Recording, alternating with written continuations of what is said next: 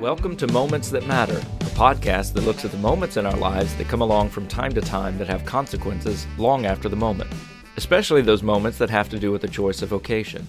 In his book, Let Your Life Speak, Listening for the Voice of Vocation, Parker Palmer speaks of a clearness committee in the Quaker tradition, wherein a group of older, wiser people ask questions of someone considering a life choice, as a way of clarifying the next step.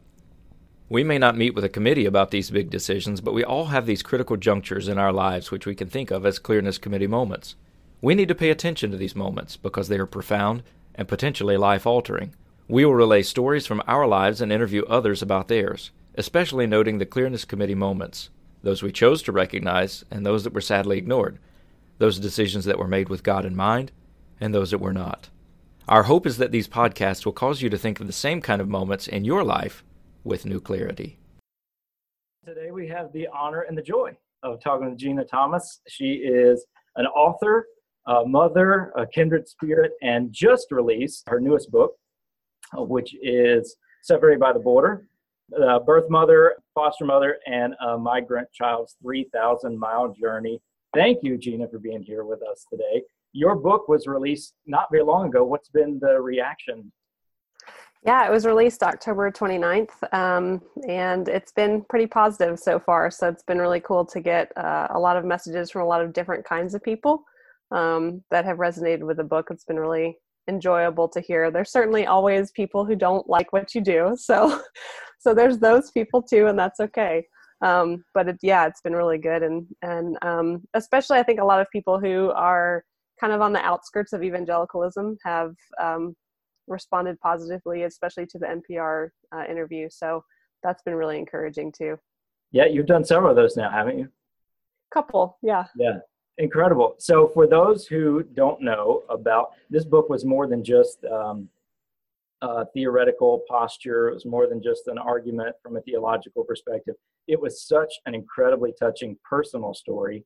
For those who probably haven't heard, could you give us a quick 3-minute synopsis of what led you to write this book? Sure. Well, my husband Andrew and I, we became foster parents in October of 2017. And about that same time, there was a family making their way up from Honduras through Mexico and trying to get to the border and into the United States in order to get some money for their family. One of their family members had some pretty big medical issues, and they were trying to get money for that.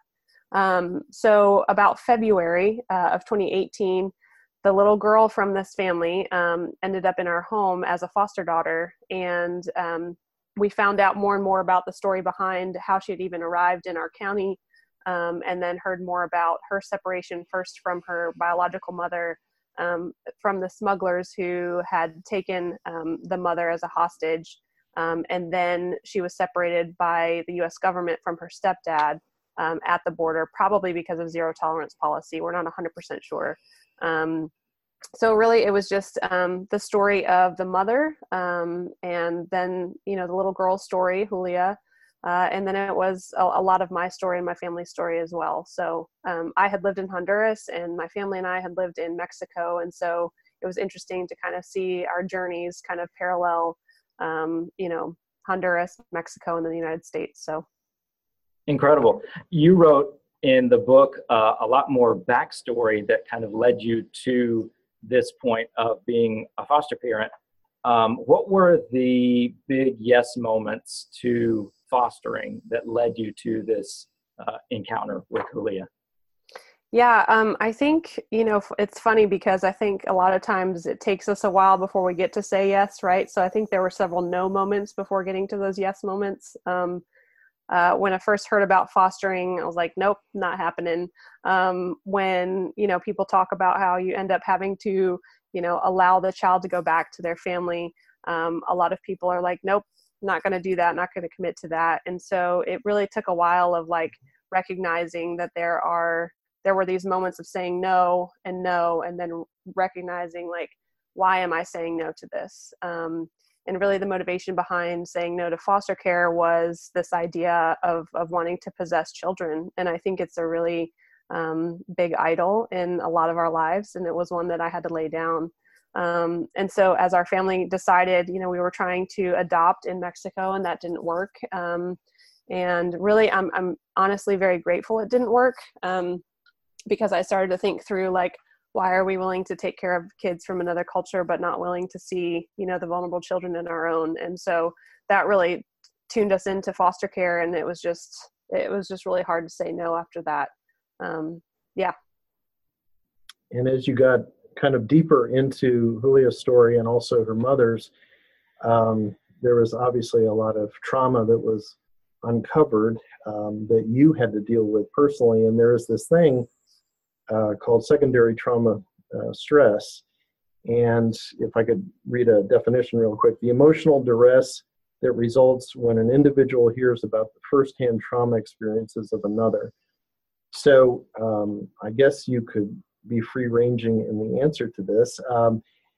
Basically, how did you deal with that? And also, how do you kind of balance, not going off the deep end either way, either succumbing to that stress or just not caring? Yeah, that's a really great question. I think I'm living in that tension right now, even still. I deal with it by going to therapy. And yeah, there are definitely times when, throughout the book's process where some of that was harder to handle than other times. When you're writing a book, you got to edit it and you have to reread. If you've read the book, chapter 3 is really, really tough. And so have to reread that over and over again to deal with the grammatical errors and all that fun stuff. And so during that time, it was extra challenging. I think for me, it was recognizing that there are moments where it's okay to turn off the news and to turn off Twitter or whatever else, and not fully consume myself with everything that was going on at the border at the time, because this one was so deep and so heavy on me. I definitely still think I have some of those things, and I want to be careful in saying that, because I think there's certainly this other tension of white privilege that we have to turn off the news, right? And it's easy to just say, well, there's too much going on in the world, I just don't want to even hear any of it. So it's certainly living in a tension, and I think one of the things that I'm learning about this walk with Christ is that it's really about walking those tensions, and most of the time not doing it necessarily well, or not feel like we're doing it well, but to understand that living in the tension is part of the walk of faith, and that it's okay to mess up sometimes. It's okay to go off the deep end sometimes, one way or the other, or to become a hermit sometimes, but you get back up and you trust Christ that he's going to walk through it with you. He's always in the mud with us. I think he's often more in the muddy water than he is on the side where it's safe. So just keeping that in mind, I think, through the process, and surrounding myself with people who are therapists or understand trauma, right? Or, and just good friends who know how to ask good questions. Mm-hmm. That's so good. You talk about process, and this book was great because it sort of took the reader on a long journey from earlier on in your life until these events transpired. And I really like what you included earlier in the book in a letter to Maria when you were in Honduras the first time. I think one of the most amazing qualities about God is that we find him wherever we are.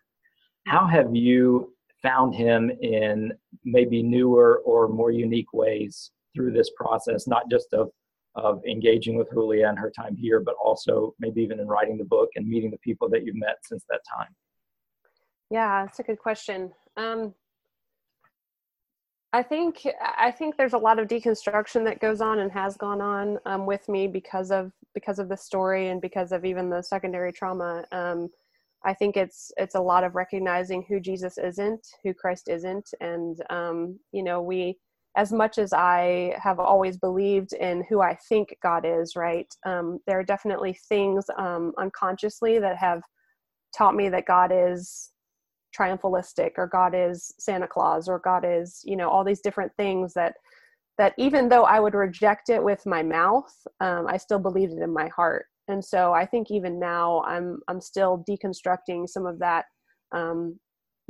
process, and really starting to see, God as a migrant mother, or God as a child, or God as, someone who just sits with you and cries, and not necessarily someone who tells you the answers to the life's problems. And so recognizing and understanding God in that way is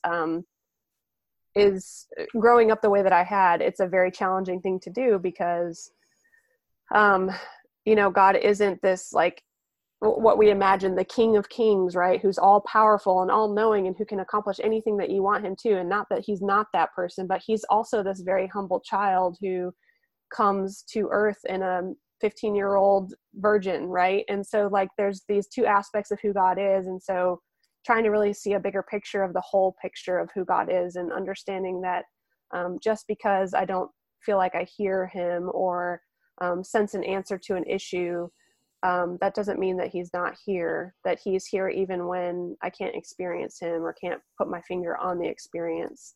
So yeah, does that answer the question? Yeah, so good.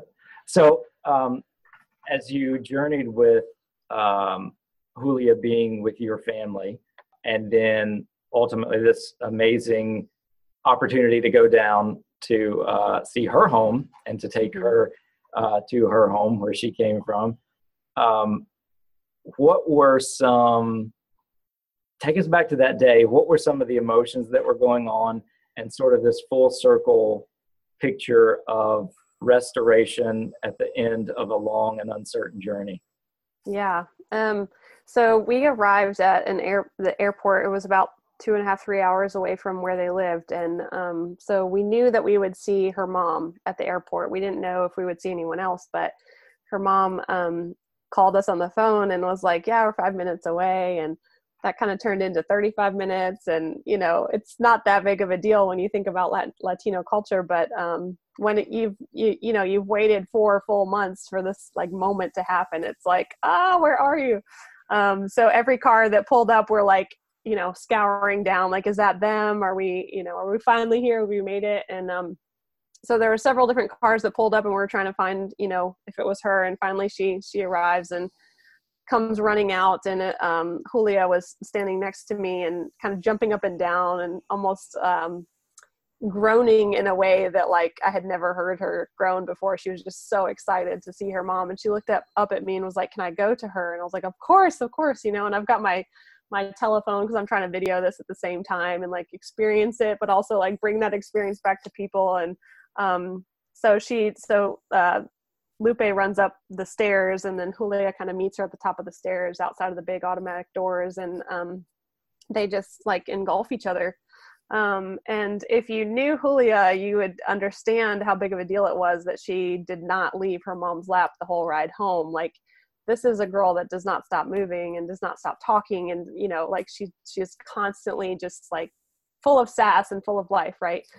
Can't stay still. And so for her to just sit on her mom's lap the whole ride home was a pretty big deal. But it was really cool to sit in the car next to her mom and talk to her on the way home. And her mom, even in that moment, Lupe has always had just this really amazing perspective, I think. And even in that moment, she said, we just buried a neighbor's son.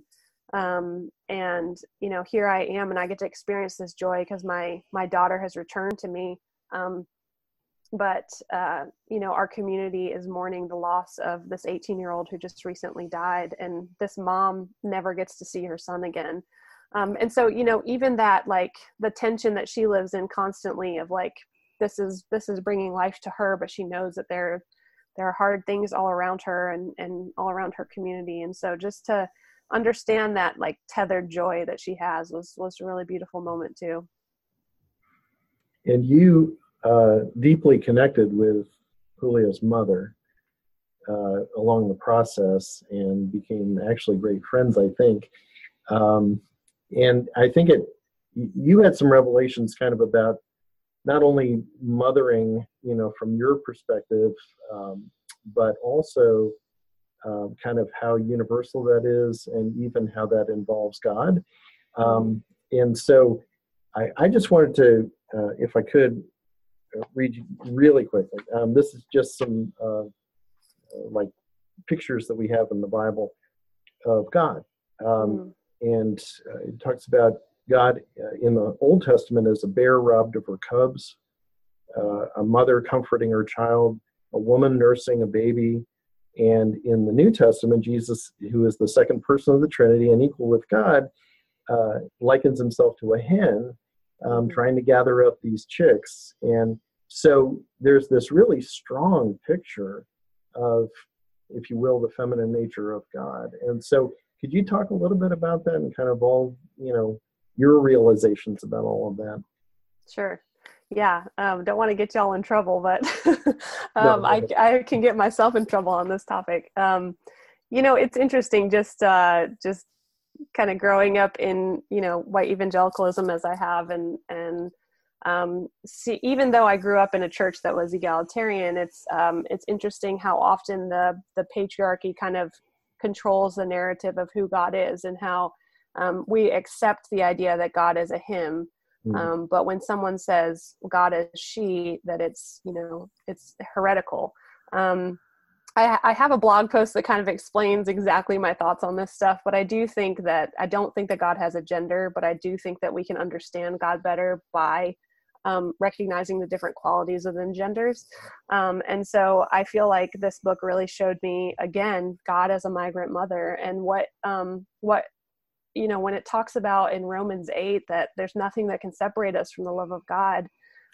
I've never thought about that in such a deep and profound way before. Now, having understood what this mother had been through, literally had been through hell in Mexico and was willing to risk going through it again to get to her daughter. And so that tenacious love that really is incomprehensible is just a beautiful picture of who God is, and that God, there is a very, very powerful force. And this is something that I learned just in having other foster kids in our home. There's a very powerful force between a biological mom and her child, regardless of what happens after they give birth, right?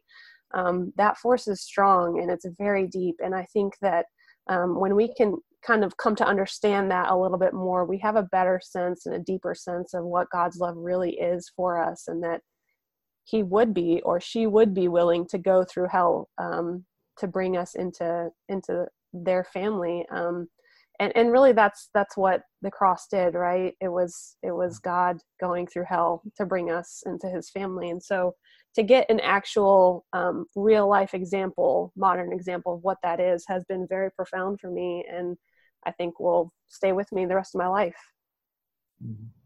That's incredible. You were talking about early in the book about becoming a mother while you're in Mexico, and what a profound change that brought. And then going through these encounters of just tremendous motherhood moments. Has that changed you as a mother now? Yeah, I think it has. I think it will continue to do so. Certainly understanding how easy it is to take for granted the presence of my child, right? My children. I'm an introvert, and so I like my alone time. So sometimes I'm like, please get away from me right now. I just need to be alone. But to understand that, especially living in a country that has forcibly taken children away from their parents, not just during zero tolerance, but we have a long history of it with many different scenarios. And so I think that realization has been quite huge, and that, at trying to really imagine what would it be like for someone to take my child away from me is really deep and profound, and certainly changes one's perspective on not taking for granted your children and the presence in your life. And especially when they're younger, it's just hard. Like, life is just hard with little kids. And so everyone who's older says, like, don't take it for granted, it goes away quickly. And I'm like, nope, not going away quickly. It's like, this is long and arduous. But yeah, seeing the other side to that, even in the midst of, having little kids, I think is super important. And just recognizing that, again, that bond is so strong. And I think when we, as a nation, forcibly take children away from their parents, it's not just inhumane. It's cutting some kind of spiritual tie that we really have no right cutting. Yeah. In the sort of tone of that, what would be your counsel for Christians here in the Western world that sometimes seek to be immune from the issues that we find in the world, especially at our southern border? What would be a few points of wisdom that you would give to our Christian community that sometimes ignores what's going on? Yeah. I think, a lot of times we talk about how we are pro-life, right? And I think that as Christians, I fully do believe that, and I believe in that. I do think that we truncate that term, though, to mean one thing, to mean anti-abortion, and I think there's a whole slew of other issues that should be falling under that category. We also talk about how we're pro-family, and for me, zero tolerance was an opportunity for us as Christians to really prove we're pro-family, so much so that we're, calling our senators and telling them that this is not okay, and getting as much active as we can fighting against this very evil thing. So I think it's important for us to pay attention to what's going on at the border. I mean, children are still being separated. And I think that as much as we can, whether it's getting involved in a way that's actually, active and we're there, there are other ways to get involved too. And part of that is starting with our language, not calling people illegals. Like that's inhumane to do. I really do believe that. And just recognizing the little tiny steps that we take, the subtle ways that we dehumanize other people, I think is really important, especially if we're pro-life, right? If we're pro-life, then we're pro-humanity. And so that means we see the Imago Dei in every human being. And in order to do that, we've got to start using the right language. We've got to stop letting other people say things that they shouldn't be saying. And really, as much as we can, we need to be involved in some kind of pro-life activity. I think that's a calling that we all have, whether it's in immigration or racism or, a slew of other possibilities.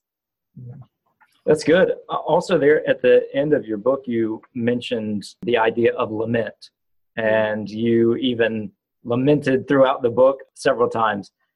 How do we as Christians lament well, lament proactively, lament in a sort of godly way?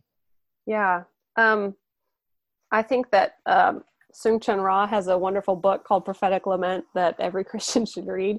And in it, he talks about how 30% of the Old Testament is lament. And that's not something that we often talk about. It's not something we often do. I mean, even if you look at our worship songs, typically, they're all very triumphalistic.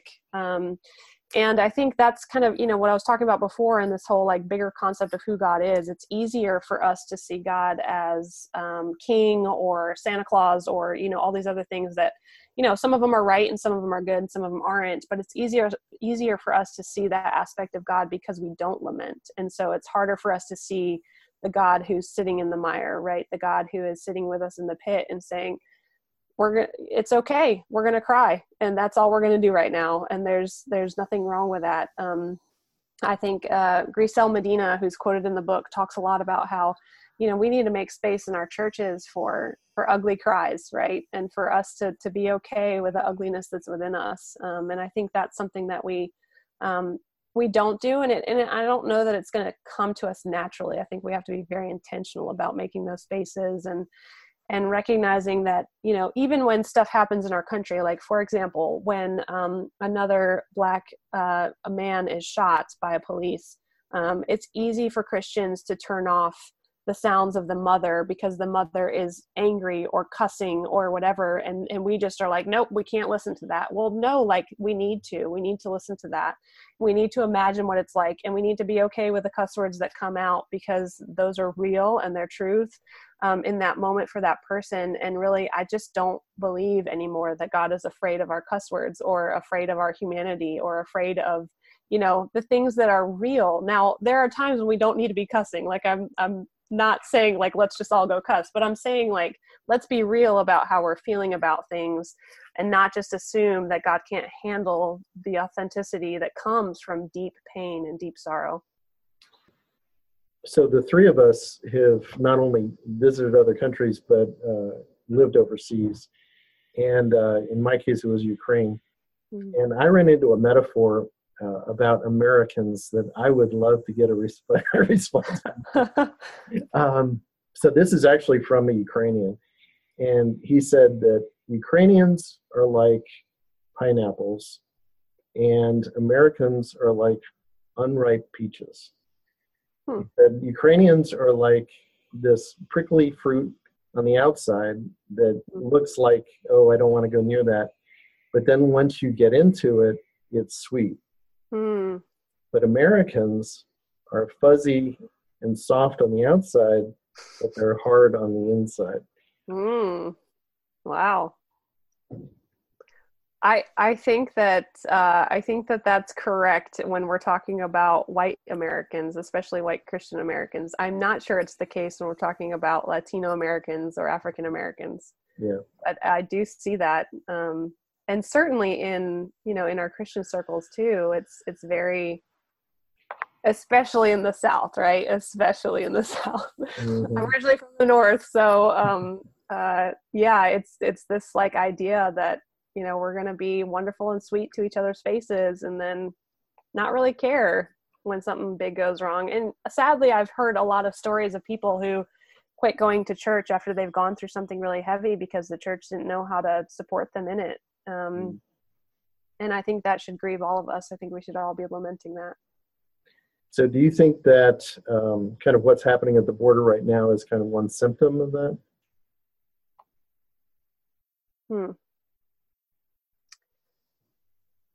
Potentially.